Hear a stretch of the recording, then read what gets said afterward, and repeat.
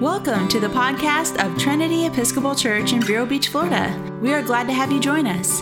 Our hope is that this sermon will instill you with a profound sense of God's love, and that you might receive and reflect His glory to your community. For the Son of Man came not to be served, but to serve, and to give His life as a ransom for many. In the name of God, the Father, the Son, and the Holy Spirit. Amen. Good morning. We are, as you know, in the middle of our sermon series called The Difficult Sayings of Jesus. And we've tackled a few whoppers the past few weeks. We talked about divorce 2 weeks ago. Last week we talked about money. And I've been doing a little thinking about this, and I hope it's been made obvious to you that what makes something hard or difficult really isn't about the subject matter per se. It's about the subject matter relative to our culture, right? So, for example, when Jesus talks about forgiveness and egalitarianism between men and women and things like that, oh, we like that, Jesus. But when he talks about, hell and all these different things, divorce and money and sin and all these things, we kind of cringe. And the reason we cringe is not because of the topic per se, but because of the topic relative to our culture, you see? In other words, Jesus' stuff becomes problematic when Jesus raises something which is countercultural. And it's nothing new. It's always been that way. Jesus has always thrown us zingers that are because the culture of the church and the culture in which we live are two different things. And so I want to talk about that today, this cultural idea, but with a different question, which is this. Ready? What is the point? What was Jesus' mission in the first place? Let me ask you this. Say you went to Publix today to get some subs to get ready for the Eagles game, and you asked the checker in line, hey, why do you think Jesus came to earth? What do you think they'd say? They'd say, oh, to be a moral teacher, to be a nice guy, to be whatever. They'd say all different things, but what does he say? Well, I'm going to look at this today with two questions of Jesus' mission, 2 points today. What is a ransom, and why do we need it? What is a ransom, and why do we need it? You ready? So, let me just paint the picture for you. If you're wondering why James and John are asking Jesus to give him whatever they ask for, you got to know the context, and the context is this, that they are the entourage, Jesus' entourage is moving towards Jerusalem. And they all believe that Jesus is the Jewish Messiah, right? And he's going to Jerusalem to do, in their minds, 2 things. To get rid of the Romans and to reestablish the Jewish monarchy. And the reason that they're going to Jerusalem is pretty obvious, because the king's palace, which houses the monarch, is in Jerusalem. And so they're on their way, and James and John, who are politically astute and think they know where this is going, they say, hey, Jesus, I got a question for you. All right. He says, once we're in place, once the election's over and the House and the Senate have been decided, for example, Jesus, can I be your vice president and I'll be the Speaker of the House? I'm just giving you an example, parallel. In other words, James and John are asking an obvious question, which is, once Jesus has put himself in place as the Messiah, their culture says to them, he's going to need advisors, and they're offering their help. But here's the problem. James and John and everybody kind of misses the whole point. Because then, like now, our cultural assumptions, listen closely, our cultural assumptions blind us to Jesus' true mission. Let me give you an example. Jesus tells us, he says what his mission is. Ready, boys? Here it is. He says, guys, for the Son of Man, which is him, came not to be served, but to serve, and to give his life as a ransom for many. In other words, guys, you got this all wrong, man. I'm not going to Jerusalem to be a king on a throne. I'm going to Jerusalem to be a king on a cross. I'm going to Jerusalem to save God's people, not by ruling them, but by dying for them. Jesus' ministry on earth, listen, his ministry on earth isn't to bring peace and joy and bunnies and fairy tales. Jesus loves the little children, yes, but that's not his mission. His mission, at least according to Jesus, is to offer his life for you and for me. He says, my mission is to go to Jerusalem and offer my life as a ransom for many. Point one, what does that mean? What is a ransom? Well, for me anyway, if I think of a ransom, I think of a payment of somebody who's been kidnapped, right? Somebody gets kidnapped, and to get the person back, you have to be ransomed, pay the price, which always reminds me of a book my mom bought me when I was a kid called The Ransom of Red Chief. Anybody ever read it? By O. Henry. It's a nom de plume. Red Chief is a 7-year-old boy who's a little ornery, and Red Chief, this boy, calls himself Red Chief, dresses like an Indian, and he gets kidnapped by these two sort of buffoonish kidnappers. And they send a ransom letter to the parents, give us $10,000 if you want the boy back. And they say, you could keep him. What? No, we don't want him back. You took him, you keep him, fair and square. So it turns out the whole point of the book is Red Chief, the boy, is a terror to these kidnappers, and they wind up having to pay the parents to take him back. It's a short story, it's clever, it's funny. Anyway, I'll leave it to your imagination and why my mother bought that book for me, but that's another matter. That's not the ransom, though, that Jesus is talking about. It's a little different, it's a little nuanced. Let me show you. The Greek word for ransom there is the Greek word lutron. It's a very important word. And it means, lutron is the price paid to free a person from slavery. A lutron is the price paid, the ransom is the price paid to win someone's freedom, to release them from bondage. In other words, what Jesus is saying is that he came to pay the price with his life to free those who are held in slavery. That's what this ransom is, friends. It is the price paid to set you and me free. Point two, why do we need it? Free from what? Well, let me ask you a rhetorical question. I'm willing to bet every person in this room wants to do the right thing. Is that fair? I mean, I don't mean just in ethics and morals. I do mean that, but I don't mean just that. I mean, I think everybody in this room wants to do the right thing. We want to be successful. We want to be a person of competence and achievement. We want to raise good kids, right? We want to have a healthy marriage. We want to have people that admire us for what we do. We want to be productive. We've got dreams. We want to do the right thing. We don't always do the right thing, but we do want to do the right thing. In fact, just last night, Kathy and I went to Katie's homecoming dance. We didn't go to the dance. We actually went to a dinner for all the senior parents while the kids were having their thing, and it was great. We're talking to all of our friends we've known for years about where their kids are going to college next year. And the point being that everybody wants the best, right? We always want to be successful. We want people to admire us, to hold us in esteem. We want to be people of competence. It's a universal human need. We all want to be, bluntly, loved. But there's a problem. Because even the best of us, even you, God knows me, fall short. You know, Gracie, whenever she would get caught doing something wrong, she'd say, Dad, everybody makes mistakes. And she's actually right. She's right. And we call those mistakes, those things we fail to do, or that we do that we shouldn't have done, we call that sin. And the word sin, it sounds so like hairy and frightening. It's actually a word that comes from archery in the New Testament in the Greek times. And the word sin is the Greek word hamartia.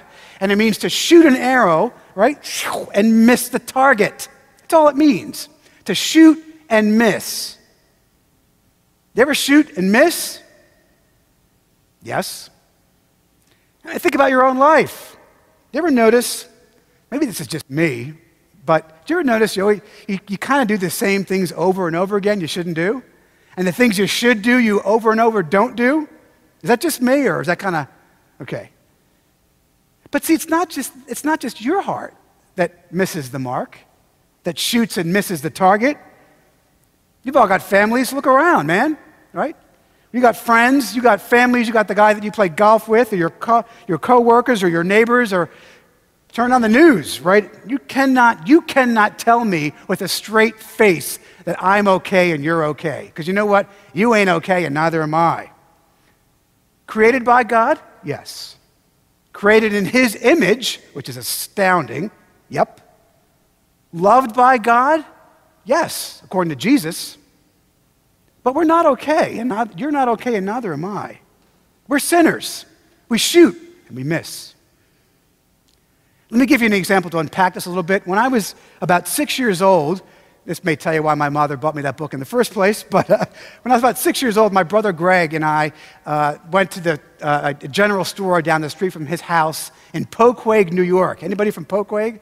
Anyway, we went to his father wanted the newspaper, so they gave us a quarter or whatever it was, to go down to the store, which is a block or two away, and buy a paper. So we did. We went and got the newspaper, went up to the counter to pay for it, and as we're standing there getting ready to pay for this newspaper, I noticed that the front of the counter was covered in the most glorious, scintillating, enticing display of penny candy. Bubblegum and lollipops and cowtails. You ever have cowtails? Those little... It was a cornucopia of everything beautiful and holy to a 6-year-old boy. So I stood there and I stole some. I took it, grabbed a piece of bubble gum, put it in my pocket, out we went. And on my way home, I said to Greg, hey, did you see this? I showed him what I had, and I'm feeling pretty good about myself. I got pulled one over on the man kind of thing, and I'm feeling pretty confident and cocky, and I said, pop that gum in my mouth. And I walked home, which was my second mistake, because I walked in the door, I walked in and my mom said, where'd you get the gum? And I said, what gum, Mom? And she said, let's go. So she knew. Moms always know, right? She marches me back down to the general store. She made me apologize. She gave me a nickel or whatever it was. The money that I owed, I paid it back. I was busted. I said I was sorry. I paid it back. Listen, I made restitution for my sin. Problem solved, right? Everything's all better, right? Is it? No. There's something else there, isn't there? See, here's the point I'm trying to make, why you and I need a ransom. Justice demands that sins be made right. I'm going to repeat that. Justice demands that sins must be made right, that debts must be paid. We all know this, right? Somebody commits a crime, they go to prison, you steal money, you give the money back. In that sense, justice is transactional, but it's also relational between you and God. We all know this. We make restitution for our mistakes. We say we're sorry. We buy our wife flowers at Publix on the way home when we've made a mistake. But it ain't all over, is it? There's still something hanging out there. There's more to it. When I stole that gum from that general store, when I put that money back, or my mom put the money back, frankly, it still wasn't right. Justice demands something more than I can do, right? A debt must be paid. Friends, what Jesus says today is that his death on the cross is that very thing. His death on the cross is that ransom, that payment. His death on the cross, his righteousness covers that mark, that stain that all sin brings. His ransom, his death in my place pays my fine. His death in your place punches your ticket, literally frees us from it. He says this. Think of it like this. All human sin paid for. Not just little things like stealing gum, which is actually a pretty big thing because it shows my heart, but great big atrocities. Pol Pot, Stalin, Mussolini, Hitler. financial breakdown, jihad, trafficking.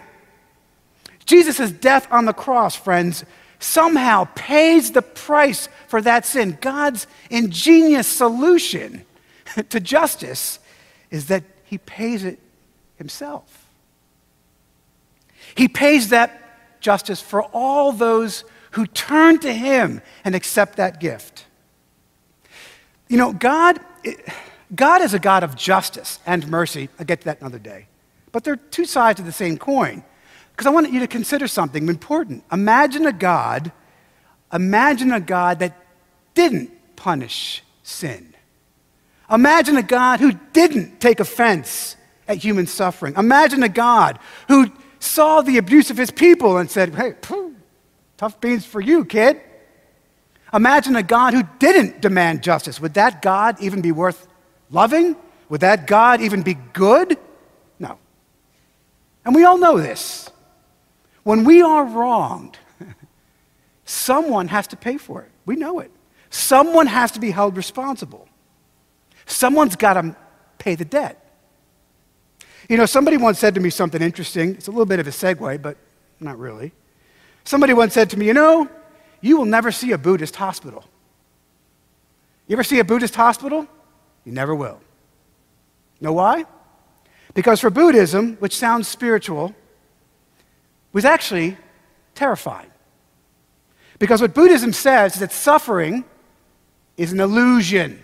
Suffering is a mystery and an illusion. You don't address suffering, you transcend it. Tell a person whose kid has been shot by drug dealers they should just transcend their suffering. Tell a guy who gets his car run into at Publix last Friday at 3:30 in the afternoon with no note left on the car that I should just transcend it. Come on. Really? Christianity takes evil head on. Christianity takes the data we have and says no. The God of the Bible solves the problem of justice, friends, by paying for it himself. The ransom is made by Jesus' offering himself in your place to free you and I from sin, to pay your debt, that we can be forgiven and literally set free. And this has got two sides to it. On the one hand, the obvious one, you can let go of old faults. You can let go of the guilt that so many of us carry, the things that we've done that we know we can't undo. Let it go, man. Let Jesus take that from you. Be free from that guilt. But what about the people that have wronged you? What about the people that have wronged you and have never paid for it? Jesus paid that debt too. You know, the two things people wrestle with the most, in my opinion, if you really dig down under the surface, two things, guilt and anger. Both the result of sin. Guilt is our own sin that we cannot receive forgiveness for, that we carry. Anger is sin committed against us that we carry, friends. Jesus dies on the cross to pay that ransom and to free you from it. Jesus' mission, friends, is to set you and I free. Free from the guilt of what you've done, free from the anger against those who have wronged you. All you got to do, all we are called to do is to accept that gift, to accept that payment, to accept that ransom, and be set free. Shall we pray? Father, we acknowledge our own sins, our shortcomings, the things we've committed, and the things committed against us. Lord, we bring them to you today, to the foot of the cross, where Jesus has paid to set us free. Freedom from guilt, freedom from hurt. Help us, Lord, to proclaim this countercultural good news of Jesus, that God sets his people free. In his name we pray. Amen. Pray. Thank you for tuning in to our Trinity Episcopal Church podcast. To find out more about the work God is doing through Trinity, visit us online at trinityvero.org and follow us on Facebook.